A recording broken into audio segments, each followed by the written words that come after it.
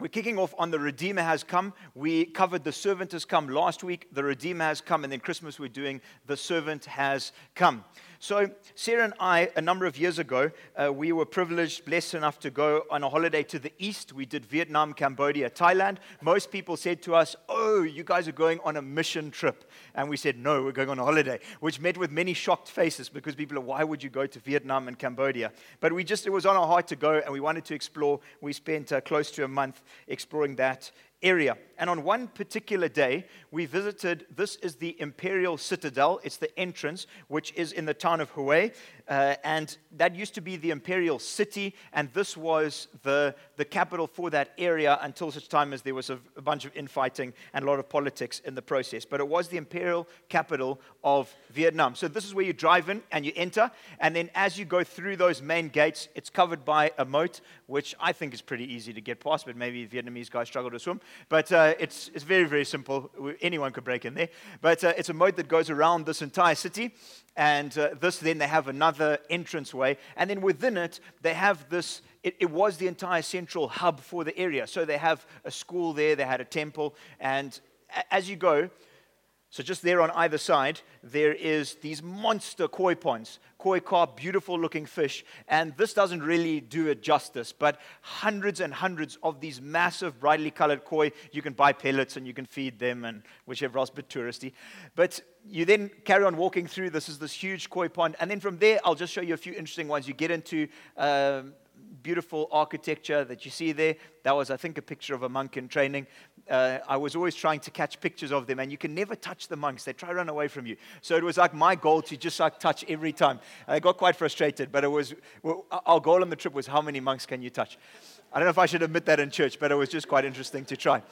So they had all these gold-plated statues that you could look around, and there they had, which was sort of the military hub, or when they were getting bombed or things like that were coming in, people would go and hide out under there. And then I come back to the koi pond, because you might be wondering, what is the importance of it? Well, what happened was, we did these amazing explorations, and we looked at the koi first, and we fed them. It was great fun. It was such a highlight. And then we went on and we explored, and then it gets to this building. Okay, so you walk through here, you get into another building, and they do this video demonstration where you look through the history of it, what it looked like when it was built, what happened in the process, and so you get really stuck into the demonstration. But about 5 to 7 minutes into this 15-minute demonstration, I suddenly thought, I wonder where my wallet is. I don't know why I necessarily thought that, but that just went through my mind. So I suddenly, maybe you've had this situation where you suddenly feel your front pockets. You're like, it's not there. Feel the back pockets. It's not there. And then you start to get into a real panic. Well, I do, because I lose it often. So we then had like the carry bag, and I thought, well, it's okay. It's definitely going to be in the carry bag. I dig through there, and now there's nothing. Now Sarah's sitting next to me, and I'm trying not to panic. Everything's fine, but inside my heart is pumping. It's like, oh my goodness. Because inside the wallet is all of the US that we have for the whole trip, plus the bank card. So I was honestly sitting there going, oh my goodness, if this is not here, we are done. Not many people speak English in Vietnam, so I'm trying to think through already in my mind. It's not here, and before I tell Sarah that it's not there, before she gets into a panic, I'm going, okay, let me think this through. We can maybe borrow some money. We can phone either the folks in Zim, or we can phone other friends. We can try and do a Western Union money transfer. But what are we going to do for the two? I mean, I was in a flat-out panic. So I turned to Sarah, and she eventually sees this, obviously notices it, and she just says, what's the problem? I was like, I don't know where the wallet is. And I thought she would lose it more. She was like, well, you better go look for it, and I'll just keep watching. So, I mean, as you do. So she maybe had more faith than me, so she kept watching, and now I'm trying to retrace my steps. I'm going back, and this space is like K's. I mean, it's huge, the thing. So I'm now heading back to where the university is, and then I'm heading to where the temple is, and then the museum, and I'm just in this flat-out race. I get back to past the koi ponds, and I get to the entrance, and I think, well, maybe it's been handed in. I don't know where it is, but maybe it's been handed in. So I chat to the people, I'm just, listen, guys, there's this wallet, this is what it looks like, Zimbabwe driver's license. I tried not to pretend that there was lots of money in, or to say. So I was like, driver's license? And they're like, no, we haven't seen anything. So I then, as I'm walking back past the beautiful koi ponds, sort of about 100 meters away, I noticed like 4 people clumped around, sort of just huddled together. And I was in a panic, but obviously the Holy Spirit just pointed me towards these 4 people, and I was like, I just need to head across there. So head across through the grass to the trees, and it turns out that it's actually 4 tour guides who someone has picked up the wallet, and they're now trying to work out who is this foreigner. And luckily, there was no money stolen. And I was just like, you guys are the best. And I was almost in tears of joy. And my heart was still racing. And gave these guys all hugs. And I was like, this is the best day. And I can obviously walk back to Sierra going, it's okay, love. Everything's fine. I've got my wallet. Nothing to panic. I knew exactly where it was. The crazy part is I had left it. So on the edge of this koi pond is a thin little wall. You can see it at the bottom. I had left my wallet sitting right on the edge of the huge koi pond wall, and off I'd walked. And that's where they found it, which I did admit to Sarah, but a few days later.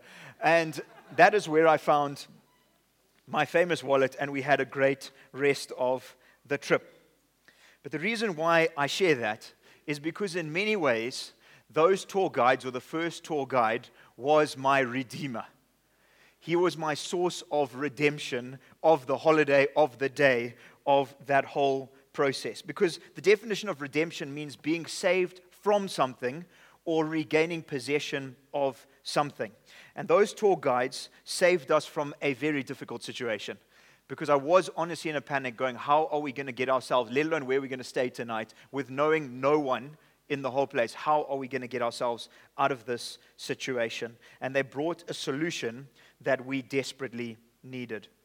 There's a story in a book called Ruth in the Bible, which if you have your Bibles, you can turn to, which also speaks of people who desperately needed a redeemer.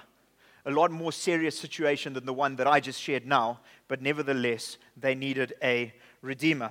So if you do have your Bibles, I'm going to put up little snippets because we're going to go on a fairly quick trip through it, but it's a few books into the Old Testament. If you get to Joshua, Judges, it's slotted right between there and 1 Samuel, 2 Samuel. And I'm going to read a few bits of it, and then I'll pop up some bits on it. But if you don't have your Bible, don't worry. You can listen, or you can look with the person next to you, and I'm going to read a few bits. So this is what happens in the story. So I'm starting at right chapter 1, verse 1. During the time of Judges, there was a famine in the land. A man left Bethlehem in Judah with his wife and 2 sons to stay in the territory of Moab for a while. So it was difficult in the land. Famine was there. Let's go to greener pastures, as it were, to see if we can survive there for a while. The man's name was Elimelech, and his wife's name was Naomi. The names of his 2 sons were Mahlon and Chilion. They were Ephrathites from Bethlehem in Judah. They entered the fields of Moab and they settled there. So they made their areas. They said, while the famine's there, we're going to settle in this foreign land.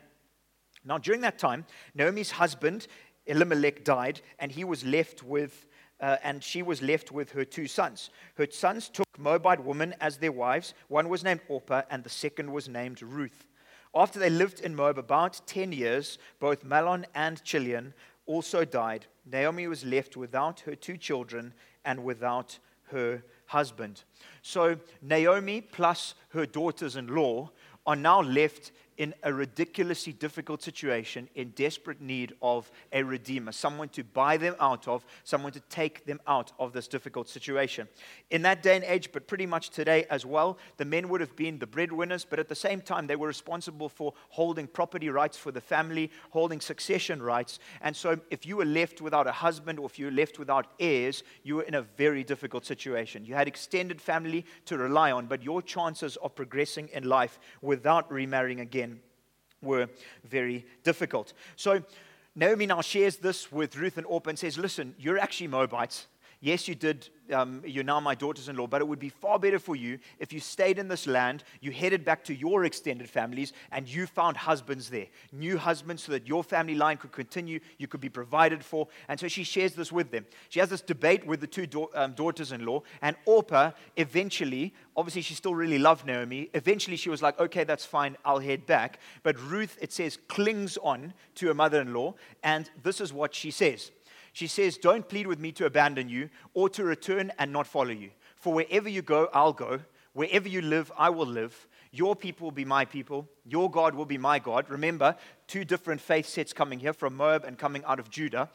Where you die, I will die, and there I'll be buried. May the Lord punish me and do so severely if anything but death separates you and me.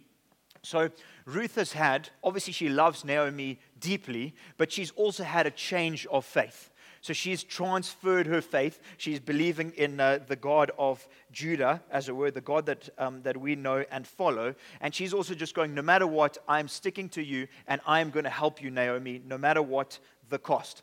And so what happens is Orpah heads back to her extended family, and Naomi and Ruth head back towards Bethlehem to find some extended family in the hopes of survival, in the hopes of continuing life. And so they go on this journey.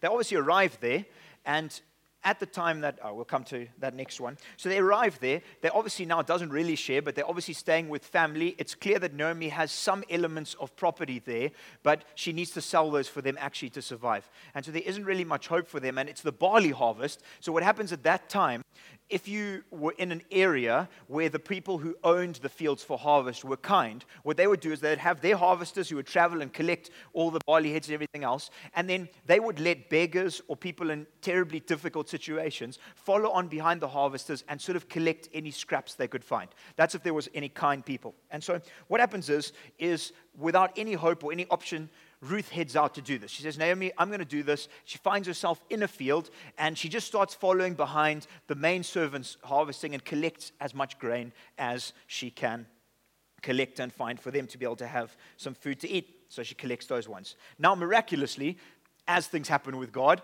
as they do, she finds herself in the field of one of Naomi's relatives. She finds herself in this field, which obviously is God just working miraculously in the process, a relative of Elimelech, an upright man of standing, and his name is Boaz.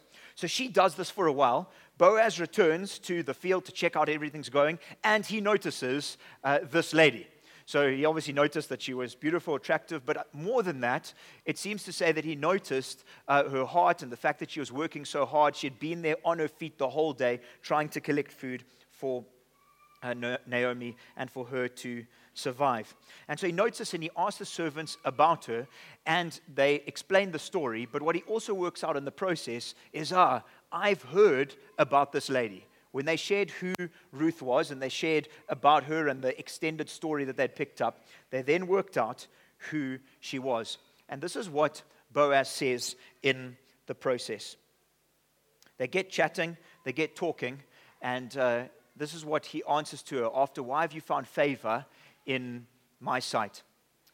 Boaz answered her, everything you have done for your mother-in-law since your husband's death has been fully reported to me. So, since your husband's death has been fully reported to me, how you left your father and mother and your native land, and how you came to a people you didn't previously know. May the Lord reward you for what you have done, and may you receive a full reward from the Lord God of Israel, under whose wings you have come for refuge.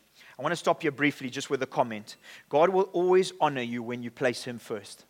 Many, many years or months before, Ruth had made a decision that she was going to stick by Naomi. She was going to help. She was going to support. She was going to care for this lady no matter what the cost. She says, where you die, I'm going to die. Whatever happens, I'm going to follow, and I'm going to help, and I'm going to support. I want you to know here at Harvest today that when you honor God, no matter how small, no matter how big, when you place him first, he will always honor that step you make for him. He always will. Ruth left her family. She left safety. She took care of Naomi. God noticed, and others did too. And she was rewarded. When you serve, God sees. When you sacrifice, God sees. And as the verse says, I want to just jump to it. 1 Peter 5 verse 6. Humble yourselves, therefore, under the mighty hand of God, so that at the proper time he may exalt or he may lift you up. God will reward you for what you've done in secret, when no one else is around, when no one knows your heart, when you aren't looking for the spotlight. It's an amazing encouragement and an amazing promise from the Lord. So I'll stick that up for a short bit. I'll jump to the next one. Naomi now finds out about what Boaz has done. So he speaks to Ruth and he says, hey, tell you what, do you know what? You've been working hard, have water when my servants have water, have food when my servants have food. And on top of that, he's quite a sly guy. And what he does is he goes and speaks to his manager and he says, listen, can you just tell the servants to just leave a few extra grains? So just leave a few while you're going and servicing so that she can collect loads of stuff. So she now collects loads that day, heads back to Naomi. And Naomi's obviously shocked. She's like, you should be coming with a little piddle of grains. You've got more than you can carry. And she picks up straight away. She's like, there's someone looking out for you. So Naomi says to her daughter-in-law, may the Lord bless him, talking about Boaz, because he has not abandoned his kindness to the living or the dead. When she shares who Boaz is, Naomi says, the man is a close relative. He is one of our family redeemers. So this word redeemer comes in. It's one of the reasons why the book of Ruth is so important for us to look at. But what exactly is a redeemer and what is a family redeemer? Some cultures may know what that is today, but others won't. Well, the book of Ruth combines two legal institutions into one practice, namely property redemption by a relative and levirate, if I'm saying it right, marriage. So those two, is that right? I said it right. Yes. Boom. So it combines those two together in one practice. They don't have to be the case, but that's what happens in this one. So property redemption by relative means that the relative, the male, steps in. He buys the land that was the dead relative or the dead man's land. And effectively what happens is the family line continues. So he buys it so that he stands in the gap of that one who's died, so that the wife or the kids actually take on that property right. So it's amazing responsibility I did. And on top of that, a levirate marriage comes from the Latin, actually, levir, husband's brother, which involves a childless widow. So it involves Ruth, childless widow, who then he marries. So for the same reason, the family line can continue, which is incredibly important in that day and age. So in this case, he decides in the long run, we'll see, to marry Ruth, and he marries the husband's brother, providing an heir for the dead husband so that the family name and property would be secure for generations to come. So there were these family redeemers, and it was a big responsibility because you would usually have your own family. At the time, you may not, but usually have the family. Now, there would be a financial cost because you would purchase the property, and that property would go on to the family members or whatever else. But at the same time, there would have been a very big emotional and time cost, either taking on the wife as well, but also the family and the responsibility that came with that. So it was a big thing that they took on. It showed immense kindness as it was an immensely selfless act that the kinsman redeemer would do. So this is what she shares, and then this is what Boaz does at the end. So Naomi, I won't jump the gun, Naomi says to Ruth, listen, she picks up that actually there's a bit of an attraction. She says, listen, you need to do this, perform a little bit of a custom, you uncover the person's feet, and she says, go lie at the base of Boaz, basically show that you are keen for this to happen. So Ruth goes, she's keen, and Boaz is like, actually, so am I, and I'm willing to step into this process. And they end up being married. There was actually a closer relative, a closer kinsman redeemer, who said no, he wouldn't exercise his right because he probably had a family already and because of the cost. So he stepped out, which allowed Boaz to step in. And this was the end result of the process. Boaz took Ruth, she became his wife, slept with her, the Lord granted conception to her, and she gave birth to a son. The woman said to Naomi, blessed be the Lord who has not left you without a family redeemer today. May his name become well known in Israel. He will renew your life and will sustain you in your old age. Because now this gives Naomi an immense safety, both in property, both in monetary value, and in family. So she now has nothing to worry about in her old age. Indeed, your daughter-in-law, who loves you and is better to you than 7 sons, has given birth to him. Naomi took the child, placed him on her lap, and became his nanny. So grand becoming nanny. The neighbor woman said, a son has been born to Naomi. They named him Obed. He was the father of Jesse and the father of David. So you just see this amazing process where God steps in and brings a whole level through Boaz of redemption. And so Ruth's life is completely changed. She goes from being a widow without children, without hope, to being married to a man of wealth, upright man of standing who really cared and loved her. And so her life is secure. There's an heir that's born, which in the long line goes to David and on to Jesus as well. So a very special place in the story. And Naomi, who at this time is probably advanced in age, as well as protected and looked after because Boaz decided to step in. Such a powerful story of a man who really cared. Do you remember the name of the town that they left when they headed out to Moab and then returned? It was Bethlehem. And many years later, this town would again become the place of redemption. But not just for one person or a few people, not just Ruth and Naomi, and not just in an earthly sense of covering and protection, but for all people. Because God would choose this small, insignificant town that Elimelech and his family came out of to be the birthplace of his son, Jesus. It's astounding how God weaves this into the story. The Redeemer of the world. Boaz was the kinsman redeemer to that family. But Jesus chose that place to be the Redeemer and the source of redemption for all, the ultimate Redeemer.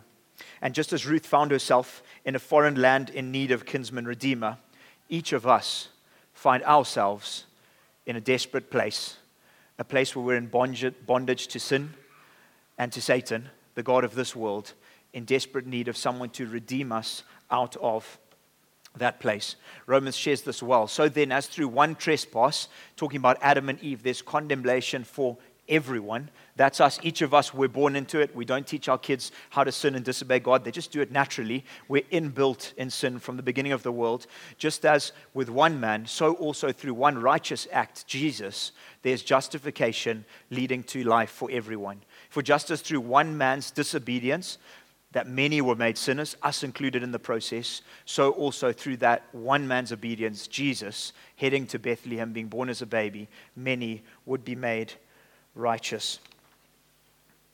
Amazing. Just if you think that you aren't in need of a redeemer, that kicks in as well. The wages of sin is death, but the free gift of God is eternal life in Christ Jesus, our Lord. We really have been in a place far worse than Ruth or Naomi could be in a spiritual sense. They were in the same boat as us. But for Jesus Christ, but for his redemptive power, we are in bondage to sin and Satan with no hope in this lifetime and the life to come.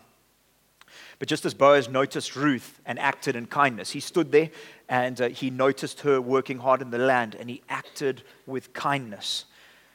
That's the way that Christ sees us, and he demonstrates his love towards us by noticing a people in desperate need and stepping into our world where he could have said, it's okay, I've done my bit, I've given them a shot, but actually stepped into our brokenness.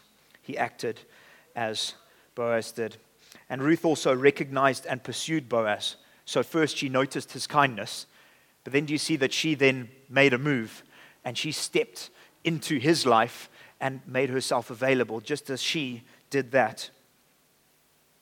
Put her hope for the future in his hands. We need to recognize that we need Jesus as our hope and future, and there's a role that we play.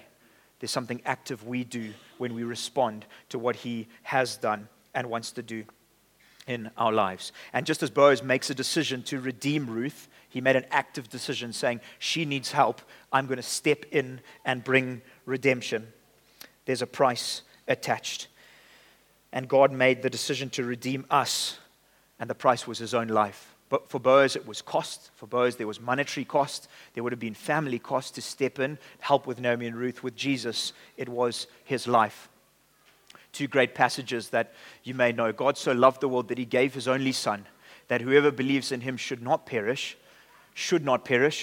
Doesn't say will not, for God so loved the world, he gave his only son, that whoever believes in him should not perish. Jesus gives us the opportunity to have eternal life. Gives everyone the opportunity. We choose whether we take it or not.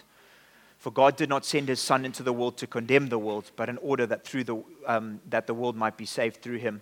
1 John 4 verse 10, in his love, this is love, not that we have loved God, but that he loved us and sent his son to be the propitiation, the payment for our sins, so that we could be redeemed. So Boaz makes a decision to redeem. Jesus does it with his own life. And through the redemptive process, Ruth and Naomi find hope and joy, but they also experience prosperity. They experience blessing. They experience so much more than just an internal salvation. Through Christ, we receive new life, but also the kingdom benefits that come with it. This talks about Satan and Satan's control of the world. We know that we are of God, and the whole world is under the sway of the evil one. Colossians says it as well. He has rescued us when we're redeemed from the domain of darkness, transferred us into the kingdom of the Son he loves. In him we have redemption, the forgiveness of sins. What the writer's getting at there is that Jesus redeems us and pulls us out of something spiritually out of the power of sin and Satan, but at the same time, he's also about a redemptive work in the world in which we live. So we're not going to see it fully in this lifetime because it is still in many sense covered under sin and Satan, but we see pockets of it breaking out. We see pockets breaking out here and there in the area of our lives and in others as we wait for the day when there's a completely new earth and a complete source of redemption. So our lives as Christ followers should be one where we experience in all its fullness Jesus' redemption. So completely when we give our lives to Christ, once and for all we are saved, we are redeemed spiritually. Heaven is home, nothing's going to change that. But also in the process of our lifetime, we should experience pockets of His redemptive power, not to the same level as heaven, it's never going to be completely, but in certain areas of our life. And so we should be asking God and saying, God, your kingdom come, your will be done on earth as in heaven. We know it's never going to be perfect here, but we want to see it happen in a small way as an example of your kingdom. In heaven, is there sickness? No. So we pray with expectation for God to heal here, knowing ultimately all of us are going to die. We're all going to walk through into the next life, but we still pray for it because we want to see His kingdom come. We want to see glimpses of it here on earth. Is there lack of monetary resources in heaven? No. So we ask Him for it, and we say, Lord Jesus, even in Zim, in this climate, we ask that you would bring supernatural work of your kingdom in resources, in monetary resources. And I think we're seeing it amongst us here in the craziest of ways. So Brett, who's recently given his life to the Lord and has been faithful with the job that he's got, they just a few weeks ago said, actually, you're going to be ending in December, but we need you for another 6 months. We say, praise God, because that's God's provision coming out of nowhere. We speak to Shirley, who for months is going, I am desperately in need of someone renting this flat of mine. And she's been looking everywhere, and we've been putting it out on the church one, and just going, oh my goodness, God, are you even listening? Are you even listening to my cry? Are you even here? And suddenly someone who actually will pay the rental amount of money, but in hard currency, real money. It's all real money, we know, 1-to-1. But you know what I mean. Someone who says, actually, no, this is how we want to pay for it. And she's going, but Lord, this is ridiculous. This is over the top. It's a breakout of His kingdom. It's a breakout of His kingdom. You hear stories of that with people saying, actually, we just don't know why, but God's provision in our lives is better than it's ever been when it should never happen. Thank you, Jesus, your kingdom breaking out amongst us in healing, in relationships, God doing it in the process. So let's trust God to see increased redemptive power happen in people's lives as they come to faith amongst us. People coming here, coming to know Jesus, being saved, transformed from the inside out spiritually. And then on top of that, let's just say, Lord Jesus, we want to see your kingdom. Because when your kingdom comes, it's a demonstration to all around, as Ian shared earlier, that something not of this world is happening. Something different is happening. And it makes people in a world that's busy, in a world where everything is vying for our attention and there's technology and there's the pursuit of money and wealth and everything else. It makes people suddenly cast their eyes, almost have a burning bush experience like Moses did and go, that just shouldn't really be happening. I think I need to ask a question. Sorry, but I thought that you had cancer. You don't have cancer anymore, but what happened? Well, I got prayed for and it's gone. No, that's a bit fishy. But what about the doctor's report? And the story goes on because God's kingdom breaks out and suddenly people ask questions. And then people get to meet the ultimate Redeemer. So we need the Redeemer to come in greater power now and in 2019. We're never going to see it completely. So it's going to be a blend of we have hope for full redemption. And it's not going to happen fully on earth. It's not going to happen fully because we live in a fallen world. We're going to have disappointments. We're going to have hurts. But God, we trusted you for healing. Why didn't it happen? We thought you were going to break through in our business. Why did it shut? We're going to have those pockets. But at the same time, we're going to be seeing breakthrough because we live in the now and the not yet. God's kingdom is not of this world. But when we understand as Christ followers our place as sons and daughters in His kingdom, everything changes. Our perspective on life changes. Our perspective on the now and the not yet changes. And I so want us to live like that in the run-up to Christmas and 2019. Should we just stand as I pray? Thank you for today. Thank you for this time we've had together. And we ask for amazing coffee, amazing hangouts, amazing few days run-up to the Christmas service. In your name we pray. Amen.